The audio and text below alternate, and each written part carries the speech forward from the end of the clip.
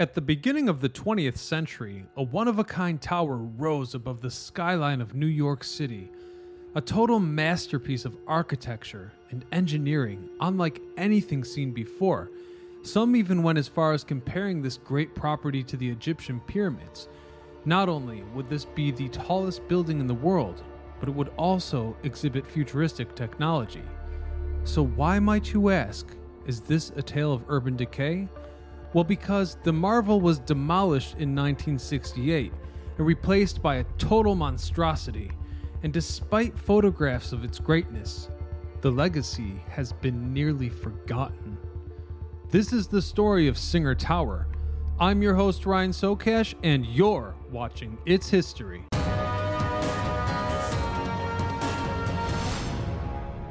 Have a look at New York City's North River in 1679. This is the first known graphic documentation of the area, and if we focus on the lots, we'll see a pasture that belonged to John Haberding, which was sold in 1722 for only $600. But beyond it, off in the horizon, you'll notice a massive cross. This is the exact location where the world's tallest building would be erected over 200 years later. At the turn of the century, the Singer Manufacturing Company needed to expand their Manhattan office to accommodate a rapidly growing workforce. In the process, this American manufacturer of sewing machines was also going to make a big gesture. Located in the financial district on the corner of Liberty Street and Broadway in Lower Manhattan, land values had reached a phenomenal high. So a trend to build into the sky was mounting. Hence, Frederick Gilbert Bourne, an American businessman and the fifth president of the Singer Manufacturing Company between 1889 and 1905, commissioned the construction of his new tower, with Ernest Flagg as head architect and designer. On September the 19th, 1906, the work began by running a steam line from the old building for the operation of air compressors needed for the sinking of foundation caissons. Cranes with 75-foot masts and a capacity of 40 tons were also set up. This project was difficult from the start as the building foundation went far below the waterline. Men were required to work in pressurized environments, which was a new and very dangerous technology. Another extreme difficulty was the lack of space, as the construction site was on one of the most congested parts of the city. At street level, the crew had less than 100 feet of space to work within. So a solution to have a constant two-truck rotation of material coming in or waste going out, as well as having parts pre-assembled off-site when possible. These measures helped synergize the operation. One of the more complicated shipments was for the ribs of the dome, which were awkwardly shaped and rose to great heights. The sheer amount of material was amazing. For example, the brick face required delivery of over 5 million bricks, so people below watched with great curiosity. The concept for the building incorporated parts of Beaux-Arts and French Second Empire style. No expense was spared in providing every modern device for comfort and convenience, and the safety of the tenants.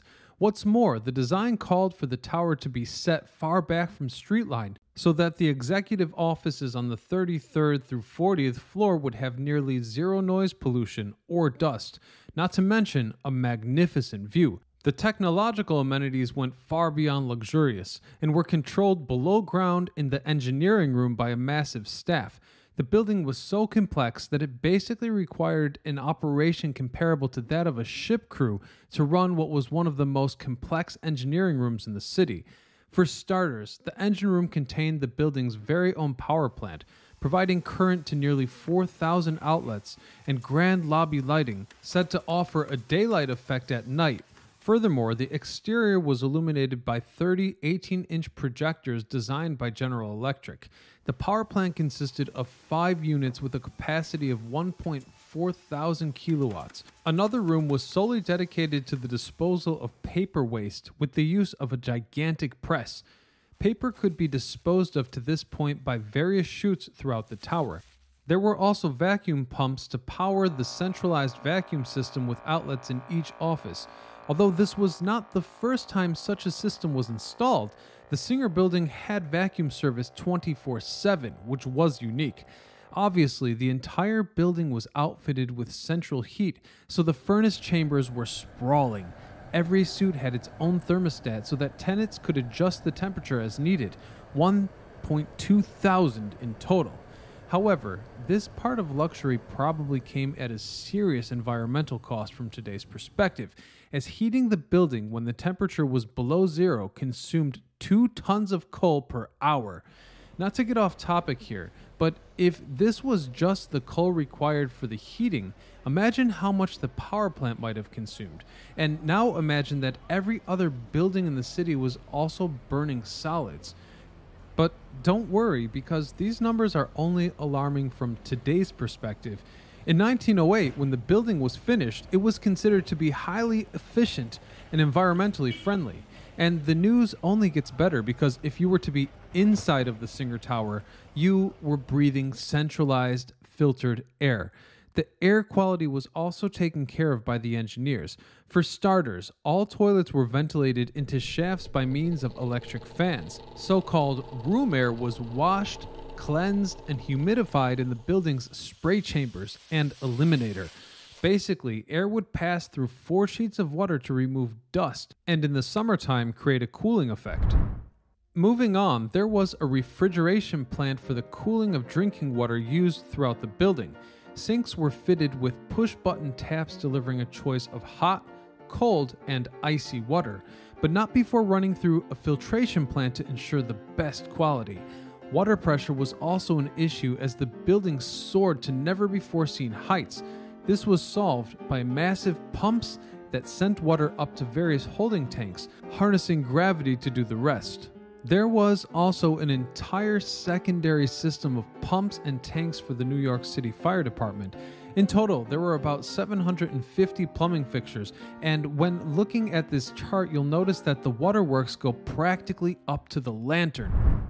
Speaking of the lantern, this is probably my favorite feature of the building.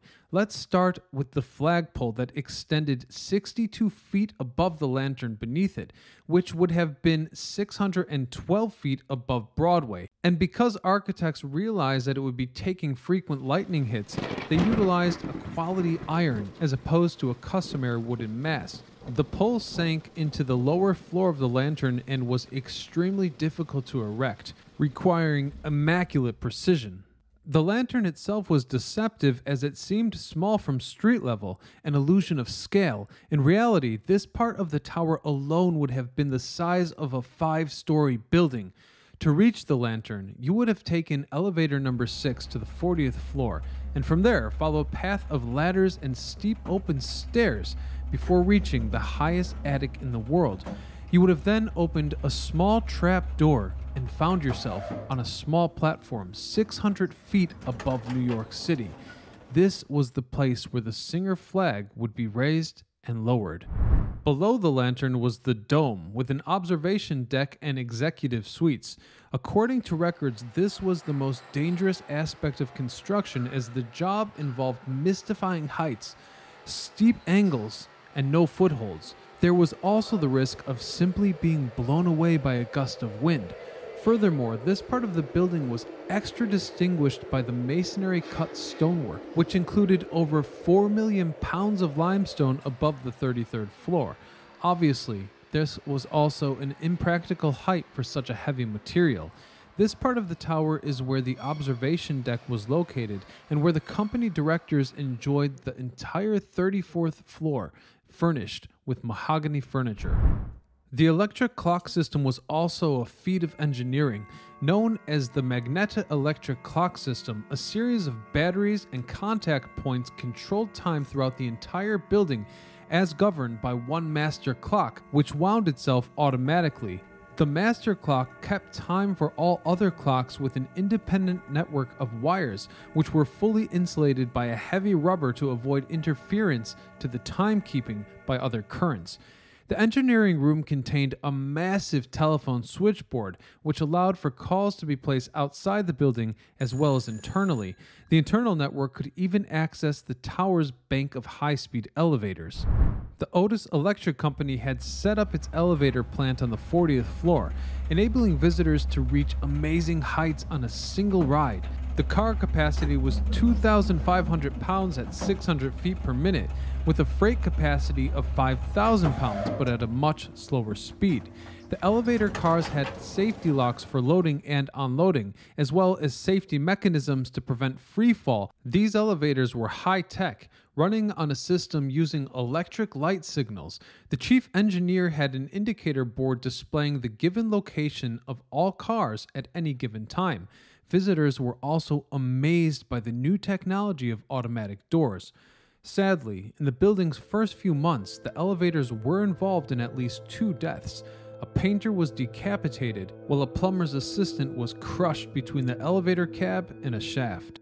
The Singer Building also had a massive vault, setting records for the time. The tower was officially completed in 1908 and opened to the public, surpassing Philadelphia's City Hall building in terms of being the tallest building in the world. The building soon became a symbol of Manhattan, especially at night when the floodlit tower stood out. It remained the tallest building in the world until the Metropolitan Life Insurance Company Tower was completed a year later. Located at 24th Street and Madison Avenue, also in New York City. Lucky for them, their masterpiece still stands. By 1921, the hype had cooled down, and the first signs that the Singer flag might not fly above New York City forever appeared when the building was listed for sale at $10 million. 4 years later, a deal with Utility Power and Light Corporation was made for the acquisition of the property. Although an agreement involving an $8.5 million cash transaction was made, the sale never actually finalized according to company records. However, the seed was planted, and the following years would gradually see decisions that I could best describe as degenerate with regards to the artistry of Singer Tower. The lighting system went through many changes, and the building began to fade into the skyline of New York, no longer appearing in its nearly arrogant glory. In 1939, the copper ornamental dome of the tower was restored, but to the detriment of the tower's appearance, as elements began to be changed. In 1947, the flagpole and the roof crestings were removed, and the famous face of the building, so loved by many New Yorkers, was slowly becoming a bastardized version of itself. In 1949, there was an electric fire that left one person injured, and in 1958, the front revolving doors were replaced by standard ones, and the next year the historic and beautiful elevators were replaced to comply with new codes. 2 large storefronts on the first floor of the building were turned into many smaller spaces. Other skyscrapers surpassed the Singer Building in height, and the tower entered obscurity. By 1958, it was the 16th tallest building in the city. Just 50 years after it had been built, it was barely noteworthy. In 1961, the company announced that it was moving to Rockefeller Center and that the building was to be sold, but for real this time. Lake Cove and Rose bought the building and then sold it to Financial Plaza Incorporated almost right away according to property records. William Zeckendorf, a real estate developer, bought the building and unsuccessfully tried to move the New York Stock Exchange there. But the final nail in the coffin occurred in 1964, when United States Steel bought the building and other neighboring buildings in an attempt to demolish the entire block and build a 54-story tall headquarters, a decision that probably came down to square footage.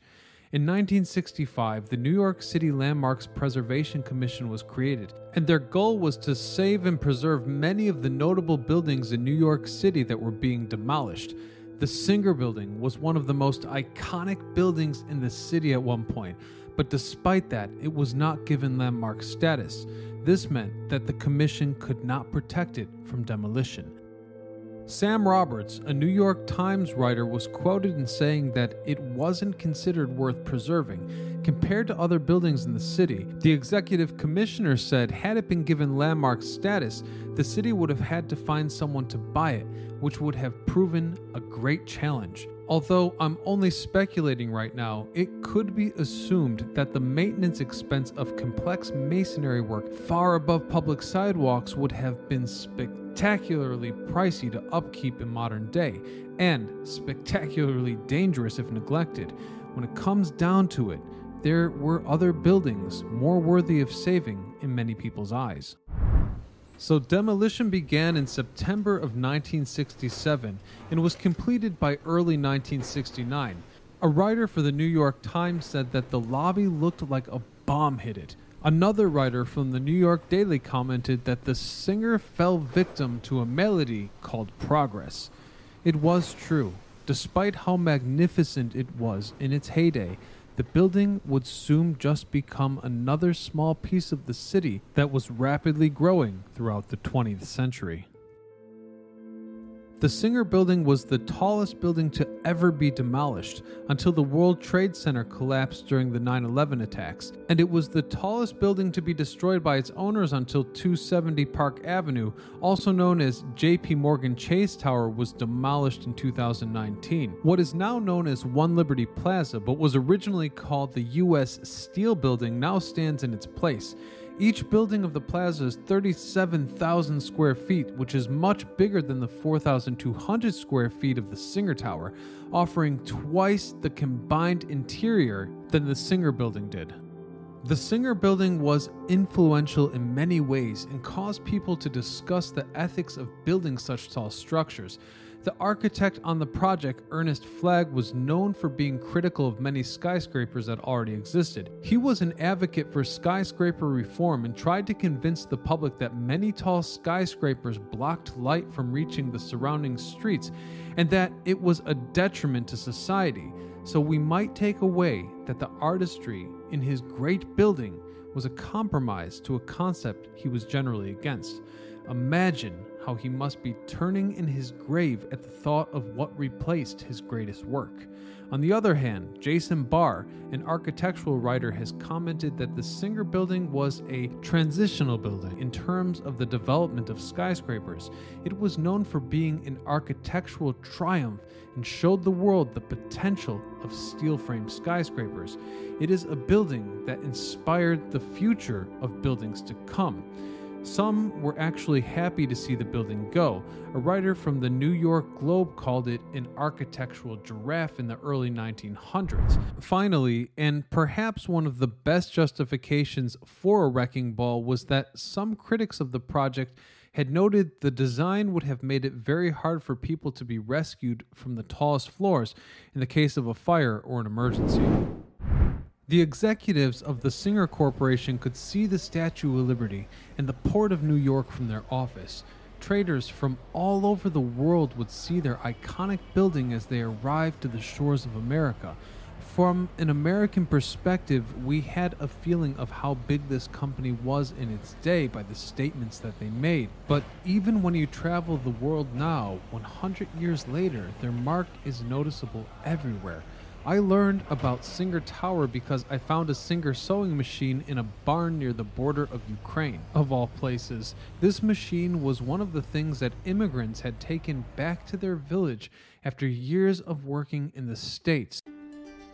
Singer was such a significant company that wherever you travel in Europe, and I believe many places in the United States, you'll come across their legacy. Hell, I am in a water tower in northeastern Poland. What did I find?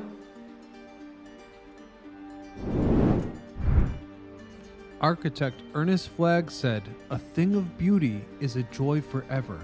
A more artistic conception than this tower would be hard to conceive, and it is doubtful if an equally magnificent tower will ever be built unless it is literally a copy of the Singer Building." A statement I couldn't agree more with. This script was largely based on Otto Francis's 1908 book, A History of the Singer Building Construction, containing far more information on Singer Tower. I would love to further bring life to the memory of this great building by preparing an audiobook version of the publication here on its history. So let me know if you like the idea by subscribing and sharing this video with friends. If we get 1,000 new subscribers, I will painstakingly record every word of a technical book from 1908. Otherwise, check out our video on the Philadelphia Underground Concourses, our series Tales of Urban Decay, and our daily stories.